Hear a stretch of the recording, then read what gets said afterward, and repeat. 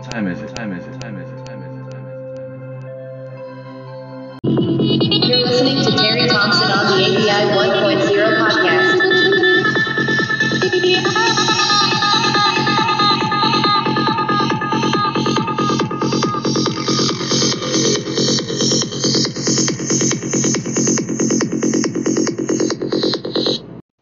Howdy, and welcome to the ABI 1.0 podcast. I'm your host, Terry Thompson.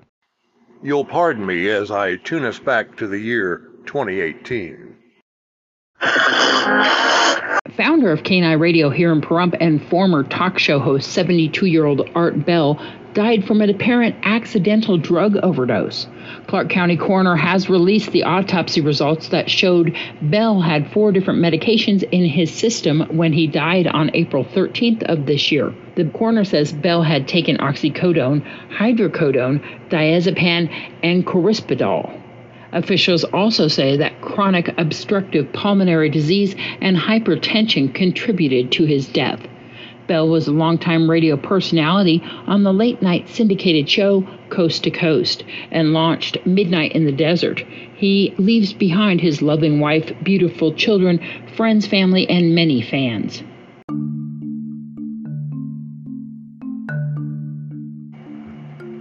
Art Bell was an American radio host best known for his work in late-night paranormal talk radio. He was born on June 17, 1945 in Camp Lejeune, North Carolina. From a young age, Bell had an interest in radio broadcasting and pursued it as a career. In the 1970s, Bell worked as a DJ for various radio stations, gaining experience and developing his skills. In 1986, he started hosting a new radio program called Coast to Coast AM, which became the platform for his most notable work. The show primarily focused on paranormal and conspiracy theories, covering topics such as UFOs, ghosts, government conspiracies, and alternative science. Bell's show quickly gained a dedicated following thanks to his engaging storytelling style and ability to delve into mysterious and controversial subjects. His open-minded approach and willingness to let guests share their unique perspectives attracted a diverse range of voices to the show. Throughout his career, Bell interviewed countless experts, witnesses, and enthusiasts within the paranormal and unexplained phenomena space. His interviews and discussions entertained and intrigued millions of listeners, solidifying his status as a prominent figure in late-night radio. Bell's talent and popularity earned him numerous awards and accolades, including induction into the National Radio Hall of Fame in 2008.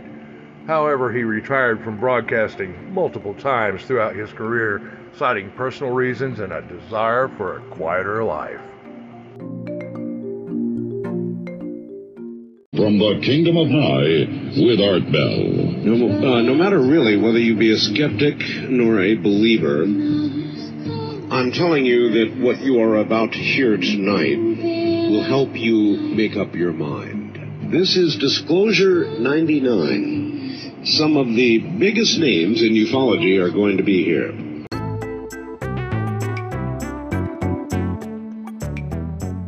Speaking of disclosure, it's 2023. We're going through our own disclosure process of sorts. With the whistleblowers and the congressional hearings, Art Bell would have had a field day. So I'm hoping a little art from the past will help us with our present. And besides, he had such kick-ass bumper music. It's great to be on the air again, too.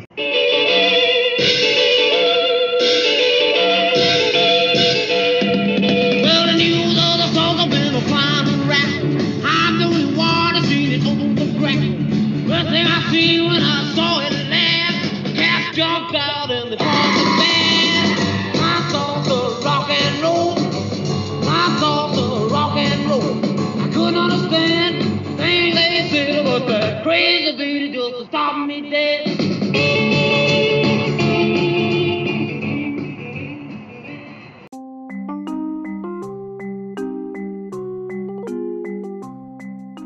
Art Bell used his resources and his many friends in the field of ufology to try to get the UFO question before Congress. You got to remember, back in the 90s, we didn't have the platforms that we have today, and email itself was kind of special. The petition for open congressional hearings for the government witnesses to testify before Congress, which started out in Roswell in 1997. Right. It was the 97 petition. Then it became the 98 petition. Well, it's now the 99 petition. And that petition is up on several websites, including the Paradigm Clock website, which is always you can get to by going to the Art Bell site and jumping on over. This is ridiculous, folks. They do exist or they don't exist. They keep telling us they don't exist, but they block every opportunity for us to get a hold of the information to prove that they do exist. And we're going to get to the bottom of it, dadgummit, whatever the truth may be. We're done with the cover-up. Dadgummit, dadgummit, dadgummit. Perhaps one of the most knowledgeable guests in the UFO field was the late John Lear.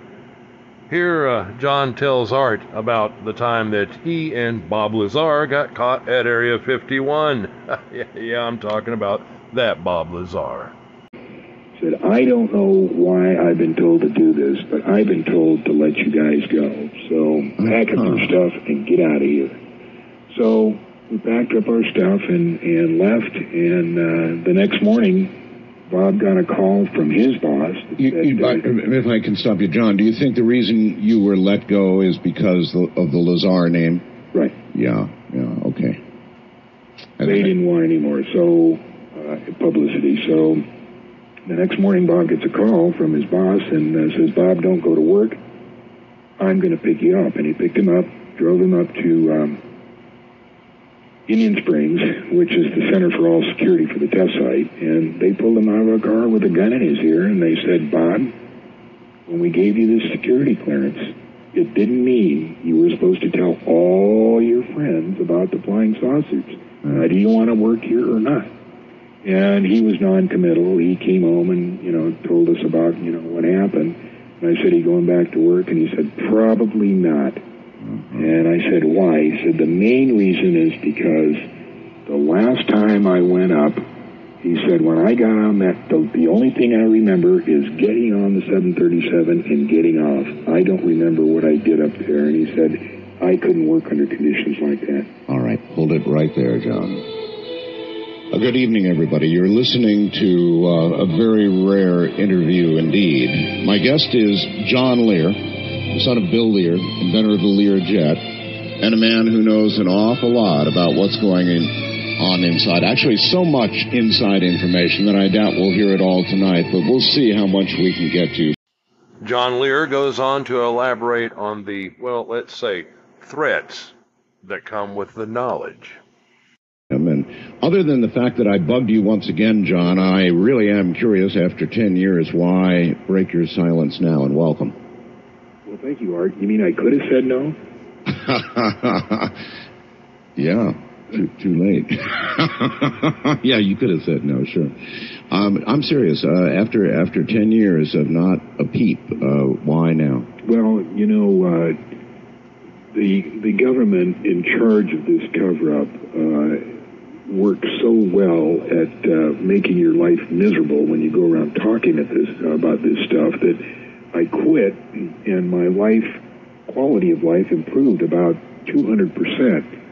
But now the cover-up is so well in place that they certainly would not be threatened by me going on the radio once and saying what I know. Yeah, well, you lost jobs because of this, right? Yeah, I lost two. I lost one with an airline and one with a government program that I really wanted, and it was with Lockheed.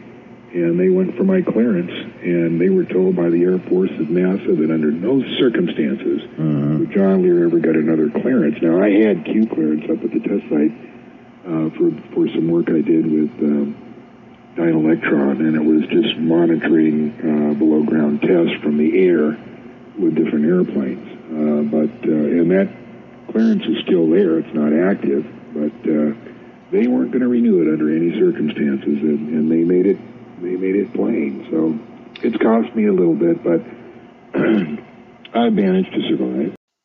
Let's see, that interview was in 2003. It's 2023, 20 years. What has changed? Little or nothing. Business as usual. Old habits die hard. Maybe like some witnesses, if you get my drift.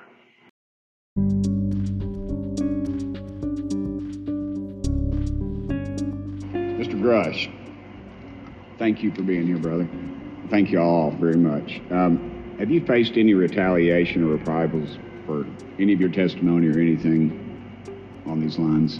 Yeah, I have to be careful what I say in detail because there is an open whistleblower reprisal investigation on my behalf, and I don't want to compromise that investigation by providing anything that may help provide somebody information. But it was very brutal and very unfortunate, some of the tactics they used to hurt me both professionally and personally, to be quite frank. It's very unfortunate. As they say, when you're over the target, that's when they do the most firing at you. Do you have any personal knowledge of people who have been harmed or injured in efforts to cover up or conceal these extraterrestrial technology? Yes. Personally. Have anyone been murdered that you would think that you know of or have heard of, I guess? I have to be careful asking that question. I directed people with that knowledge to the appropriate authorities. Maybe in a, if we could get in a confidential area, skiff, we could talk about that. But unfortunately, we were denied access to the skiff, and that's very unfortunate in this scenario.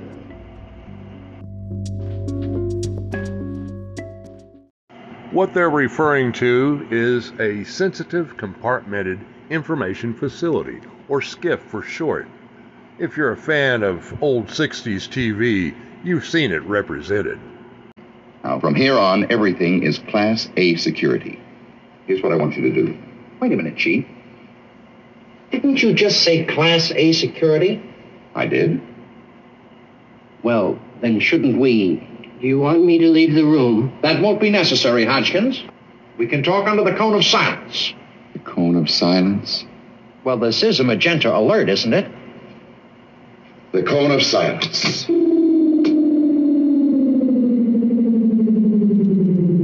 I am deeply concerned about the conference room. What? I'm concerned about the conference room. How's that? He's concerned about the conference room. How? I want it thoroughly inspected for hidden devices, microphones, bombs. What? He said we'll be back right after this. We're not in a rush to be most popular. Not in a rush not to be.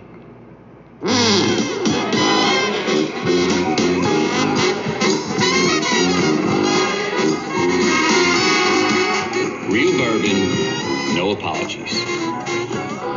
If it's for you, you'll know. Ah, thank you. Wild turkey. It'll find you. I wanna be a turtle and sit out on a log all day. Nothing much to do. Sit and watch the birdies play. I wanna be a turtle. Are you feeling sluggish and slow like a turtle in a shell? You don't have to drag your feet anymore with the help of Token Turtle CBD in Aransas Pass, Texas. Their store offers a wide range of CBD options, including flower, pre-rolls, edibles, relief rubs, vapes, and more to help you move and groove with ease. And the best part, CBD has been known to help with skin issues, inhibit cancer cell growth, stress, anxiety, PTSD, epilepsy, and even lower your A1C. So say goodbye to sluggishness and hello to a new zest for life. Visit Token Turtle CBD at 361 South Commercial Street, Suite F, or check out their website at shoptokenturtles.com to learn more. You can even give them a call at 361-434-0063 if you just have any questions or just want to chat with the friendly staff. So why not come out of your shell and see what all the fuss is about? Token Turtle CBD is available 7 days a week from 9 a.m. to 9 p.m., so there's always time to give them a try. Plus, who knows? Maybe you'll discover your inner Zen turtle. I wanna be a turtle. At ABI 1.0 podcast, we really like to hear from our listeners. Email or voicemail. Also check out our Facebook page. Surf's Up, Got a Boogie.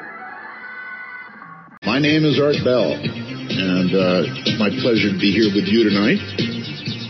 Linda Moulton Howe up in a bit. A lot of really hot stuff, too.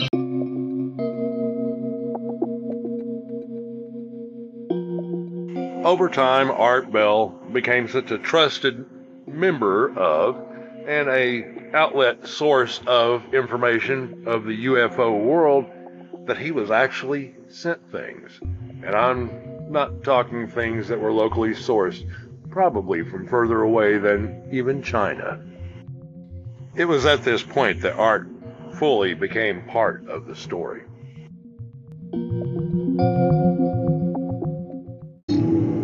Pahrump, Nevada, 1996. Art Bell, founder and original host of the paranormal-themed radio program Coast to Coast AM, begins receiving shipments in the mail of mysterious metallic fragments. Art Bell started getting 2 shipments coming from a man who identified himself in a series of 5 typed letters and said he was an Army sergeant, that his grandfather had died in 1974 and had left a box that had a diary and medals.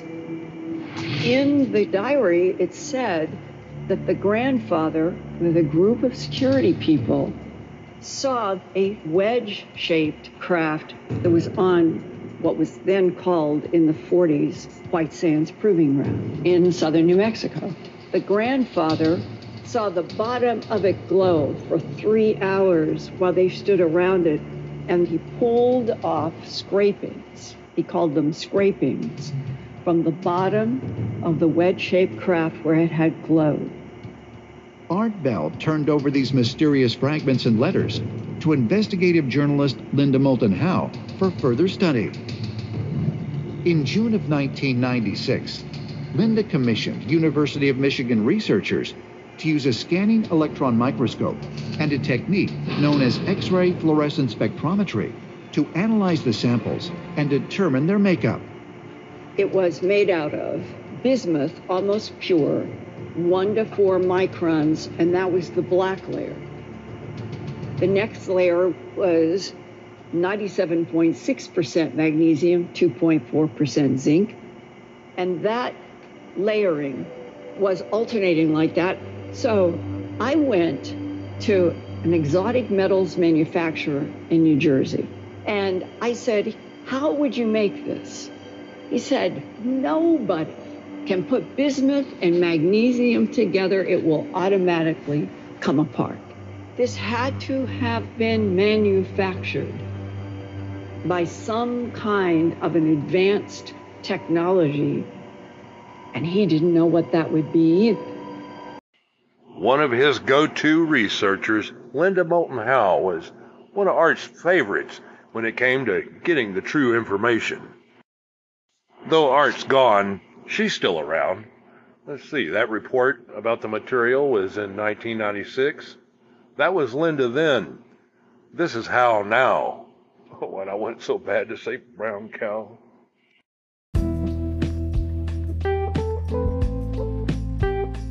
We are waiting for official truth that we're not alone in this universe. I finally have been getting some very, very interesting information from people in a variety of directions. And I have finally been told officially that the UAPs will be eventually laid out to us as life forms, extraterrestrial, from a number of different solar systems. And the Pentagon knows that and has for a long time. And I have received an email recently concerning that Reddit leak about exobiospheric organisms, or EBOs, that I reported about on my July 5th Earth Files. Well, this new communication from a military aerospace science background person says, quote, I managed to get a copy of the EBO post on Reddit that got taken down. Everything in that July 5th article is factual. To explain this a little better, what he is talking about are programmed biological life forms, or PLFs, as they are referred to. He is correct in pointing out they are a blend of much of the biological material sourced here, meaning on Earth, and mixed with some from out there, not of Earth origin, or organic material from Earth. What he did not mention is that the Chimera mix that he referenced always has Earth-human DNA mixed in with other Earth organisms. This is what makes it extremely difficult in explaining the where do they come from questions. These are what most people in these classified programs call mission grays or autonomous PLFs. These are the ones built for space travel and interact in the abduction exercise and show absolutely no emotion or empathy toward anyone having the abduction experience. They are simply carrying out what they are programmed to do. These PLFs have a 4-lobe brain with a center lobe that is connected to all 4 lobes. This is the reason for the large cranium. The black eyes are not black. That is a tissue-engineered device about 16 layers thick to cover the whole eye and provide significant contrast in different spectra of light, close quote. I greatly appreciate hearing from those of you working in government, aerospace, science, or medical programs who study and or even interact with non-human intelligences and know how huge the disconnect is between what humans know about other life in this universe versus the truth that it is throughout the universe.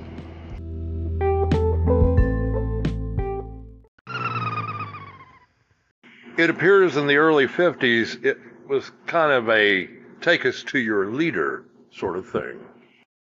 Jethro, it's me, Ellie. Shh! Doggone! Done scared them off. Now they stop transmitting. Yes. What are you talking about? The Martians is next door. Oh, they friends with the Drysdale? Dumb old girl. Martians is from outer space. They landed their flying saucer in the Drysdale's backyard. What for? To try and contact me. They always try to locate the Earthman with the biggest brain. The Martians is hundreds of times smarter than ordinary folks. Well, if they's here to contact you, and so all for it's smart, how come they landed in the wrong yard? Keep it up. They's gonna turn you into a robot. How come? 'Cause they know what you're thinking. Then they ain't gonna contact you, 'cause I think you're a pea brain. Washington, D.C., July 19th, 1952. In the skies over the heart of the United States government, multiple unidentified flying objects are picked up on radar by air traffic controllers at Washington National Airport and Andrews Air Force Base. There were jets scrambled to intercept them.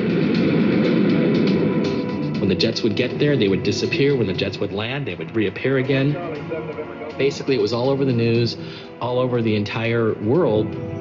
So it happened twice on 2 consecutive weekends, meaning that more and more people saw the same thing. They were flying over the heart of Washington, so that is essentially the equivalent of landing on the White House lawn.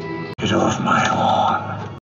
Whoever they are, they really like showing off their superior technology. Show-offs.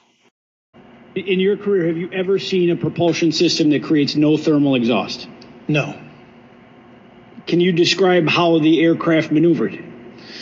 Abruptly, very determinate. It knew exactly what it was doing. It was aware of our presence, and it had acceleration rates. I mean, it went from 0 to matching our speed in no time at all. Now, if the fastest plane on Earth was trying to do these maneuvers that you saw, would it be capable of doing that? No, not even close. My pappy said, son, you're going to drive me to drinking if you don't stop driving that hot rod Lincoln.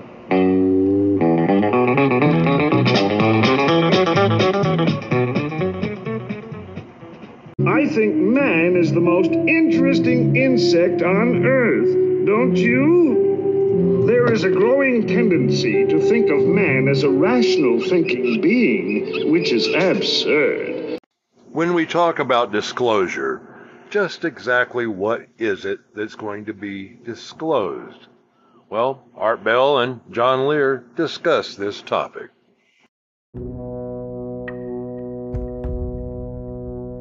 Stay put. You know, it's kind of interesting. Over the years of doing this program, so many years now, I've often wondered why I've been allowed to do it at all. So, okay, let's say the government chose me. They were going to use me as an outlet to release this information. Let's just say they did that and they took me to a briefing. Then what, John? Okay, we whisk you to, or they whisk you to Washington, D.C. You get limoed to this building, beautiful building. You go up into this room. They say, Art, you're the guy. If you give us the go-ahead, we're going to release everything we know to the public. And if you decide to go ahead, all major networks will be provided with information on all aspects of the cover-up. No type of information will be withheld because of the deal for immunity for all participants of the cover-up provides that nothing, no artifact, no piece of information be withheld. So here's what happened, Art. And of course, this we'll use some videos and stills. Our first UFO recoveries were in the late 30s. We made a couple in the beginning of the 40s, and then came Roswell, which the public found out about. We got 2 live aliens from Roswell. One died shortly thereafter. One lived until 1956. And we found out that so far there are 18 different alien species that we know about monitoring Earth. Some are good, some are hostile. Most are indifferent. We found out that we are the experiment or product, if you will, of an alien race who we never met and really don't know who they are. All we know is that the Greys are cybernetic organisms, glorified robots, if you will, who work here at the behest of their employers, monitoring us through abductions. We were never able to find out what the experiment is all about, except that we have been externally corrected about 65 times, and they, the aliens, refer to us as containers. There has been speculation that the souls our bodies contains is the reason for the experiment, but nothing has been proven or determined. Since 1938, we have lost over 200 aircraft to UFO hostilities and thousands of soldiers in all kinds of different kinds of action with aliens. Since that time, several 100,000 civilians have disappeared with no trace. Several thousand were eliminated by us because of their chance encounters with aliens, which we could ill afford to have publicized. A slightly more frightening phenomenon known as human mutilations have occurred on a regular basis and are similar to the cattle mutilations in that the humans are taken from the street, so to speak, and returned to the same area about 45 minutes to an hour later, with their rectums cored out, their genitals removed, their eyes removed from their sockets, and completely drained of blood. In all cases, it appears that the mutilation procedures occurred while the persons were still alive and conscious. One of our scientists speculated that apparently the human specimens had to be alive for the samples to be worth anything. Abductions occur on a daily basis throughout the United States to at least 10% of the population. And when we first became aware of this, we protested to the little gray being that we held in captivity at the YY-2 facility at Los Alamos. But a deal was struck that in exchange for advanced technology from the aliens, we would allow them to abduct a very small number of persons, and we would be periodically given a list of those persons abducted. We got something less than the technology we bargained for and found that the abductions exceeded by 1,000,000-fold what we had naively agreed to. In 1954, President Eisenhower met with a representative of another alien species at Muroc Test Center, which is now called Edwards Air Force Base. This alien suggested that they could help us get rid of the Greys, but Eisenhower turned down their offer because they offered no technology. At this point, it became apparent to all involved that there was no such thing as a God, at least as the public perceives God. Certainly some kind of computer recorder stores information, and an occasional miracle is displayed by the aliens to influence a religious event. So this so unnerved Eisenhower that he had In God We Trust put on paper money and coins and put into the Pledge of Allegiance to reaffirm the public belief in God. Shortly after this, it was determined at meetings between the U.S. and Russians that the situation was serious enough that a Cold War should be manufactured as a ruse to divert attention of the public away from UFOs and towards some other scary threat, the H-bomb. It was also decided to keep the ruse secret from any elected or appointed official within both the U.S. and Russian government, as long as it took so long to vet these officials, and the ruse was easier to manage if the top people didn't know about it. In the late 1950s, NASA was formed to compartmentalize, containerize, and sanitize information from all space platforms and vehicles. We sold NASA to the public, claiming that all information would belong to them. Actually, they got very little, and even that was highly sanitized. Our first efforts were to keep the public from learning about Venus, and that it's a similar planet to Earth, and that its population is very similar to us, but more technologically advanced. We have learned a lot from them. Starting with the Russian Venera 1 and U.S. Mariner 2, we made Venus look like a lead-melting volcanic surface spewing sulfuric acid into a pressurized atmosphere 90 times that of Earth. And was often the case we overdid it and wondered why no one ever asked how a parachute survived a descent into 800-degree air. We set up operations in Pine Gap, Australia to preclude any prying eyes trying to figure out what we were up to. We regularly eliminated, through extreme prejudice, anybody who was part of the operation and made the least little tiny threat about disclosure or satisfaction with the operation. Any space mission that included Mercury, Gemini, Apollo, Mariner, Voyager, Clementine, and all the rest, all data initially came transmitted to Pine Gap, and then it was relayed to JPL or wherever after the sanitizing. We had a little trouble with amateur radio operators, but we figured out when they figured out how they could intercept these signals, but we managed to deal with that. When the Russian threat began to fade, we introduced Vietnam, which kept the public occupied for over 10 years. The cover-up and the personnel to run the operation began to get bigger and bigger and required more and more money. We were enforced to inflate the defense budget, which soon was not enough. Then we got into the drug business, which was still not enough. We were the ones that looted the savings and loan industry and Wall Street to boot. It is so out of control now, most people want immunity and want out. But there is so much secrecy and so many double and triple blinds in place that it is unlikely that this thing can ever be dismantled. And even if you give us the go-ahead to spill the beans to the public, it's unlikely they will get anything more than, yes, we recovered a flying saucer, and yes, there was an occupant, but that's all we're going to tell you. So go ahead and roll the tape for Mr. Bell. What you see here are the human mutilations look like. That one was a male about 27 years old. Now that film is of dead aliens being pulled from the wreckage of their craft that crashed in Atlanta, California in the 50s. That craft you see over there was over 250 feet in diameter and had to be buried on the spot. That site is in Utah near Dugway Proving Grounds. The object that you're looking at now is the Kecksburg Acorn, which was brought to Wright Pat in the middle 60s. There's Frank Drake trying to force information out of a being tied down to that stretcher. He was supposedly from Tau Ceti. These pictures you're looking at now are the structures on the moon. That's the tower in Sinus Medai. It's over 7 miles tall. And that thing there is what we call the Colossus of Agurum in Mare Crisium. We don't know what it does, but the machine itself is bigger than Brooklyn, New York. Now, those are videos of the domes covering the craters. You can see that some are in a very advanced state of decay. Now, these are 5-second slides of the 18 different alien species we are looking at. That one there is the most gruesome looking. The guards at one facility are carefully indoctrinated over a period of several months, being shown pictures similar to, but not exactly like the alien. Only when they have been acclimatized, so to speak, of the horrible-looking beings are they allowed to stand in security positions.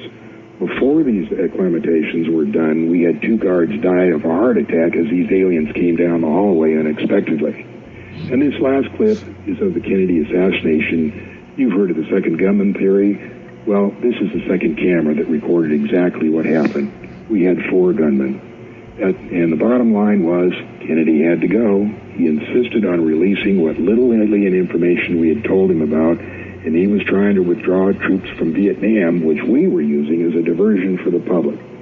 After the Kennedy, we never told any president anything. Nixon knew because he was briefed as VP in 1952. That's how he knew where to take Jackie Gleason to Homestead Air Force Base to see the alien bodies we had storage there. And that's about it. What say you, Art Bell? Can we brief the public, yay or nay? My first response would be, having heard even just a quarter of that information, if I really heard it from a legitimate government source, that I was about to be killed.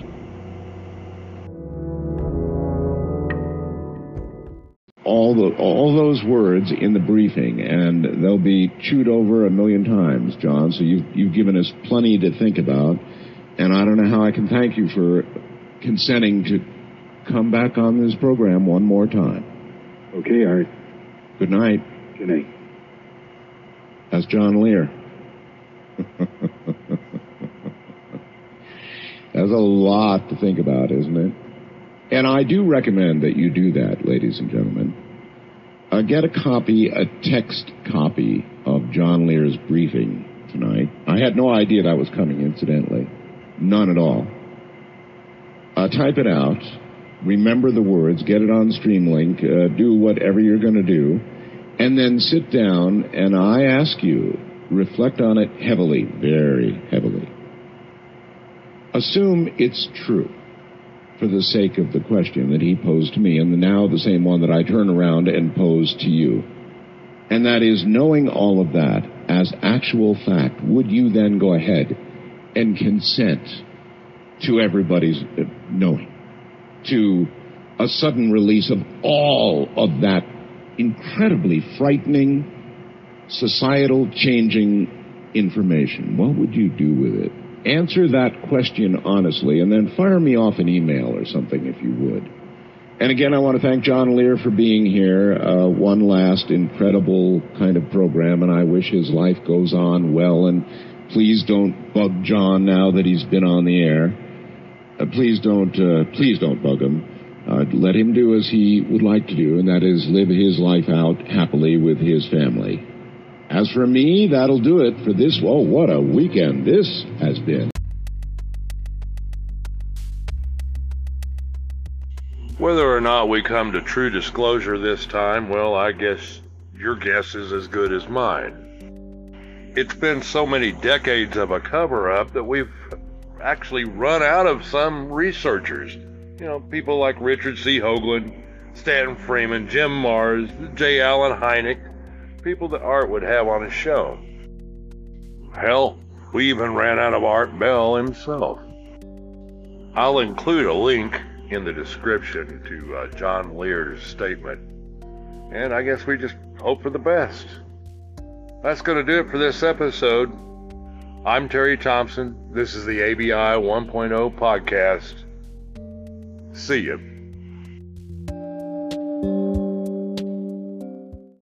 By the way, this is the one and only time I'm going to use this song as a bumper out.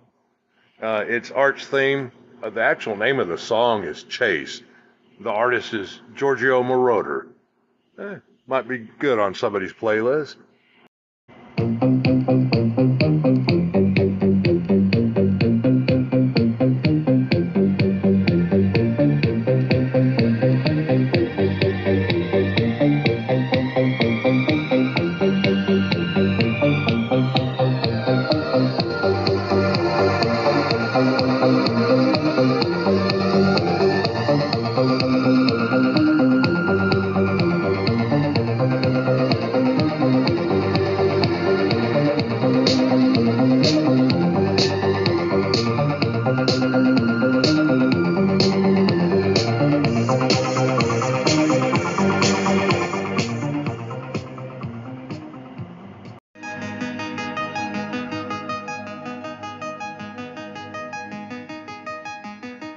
Process complete.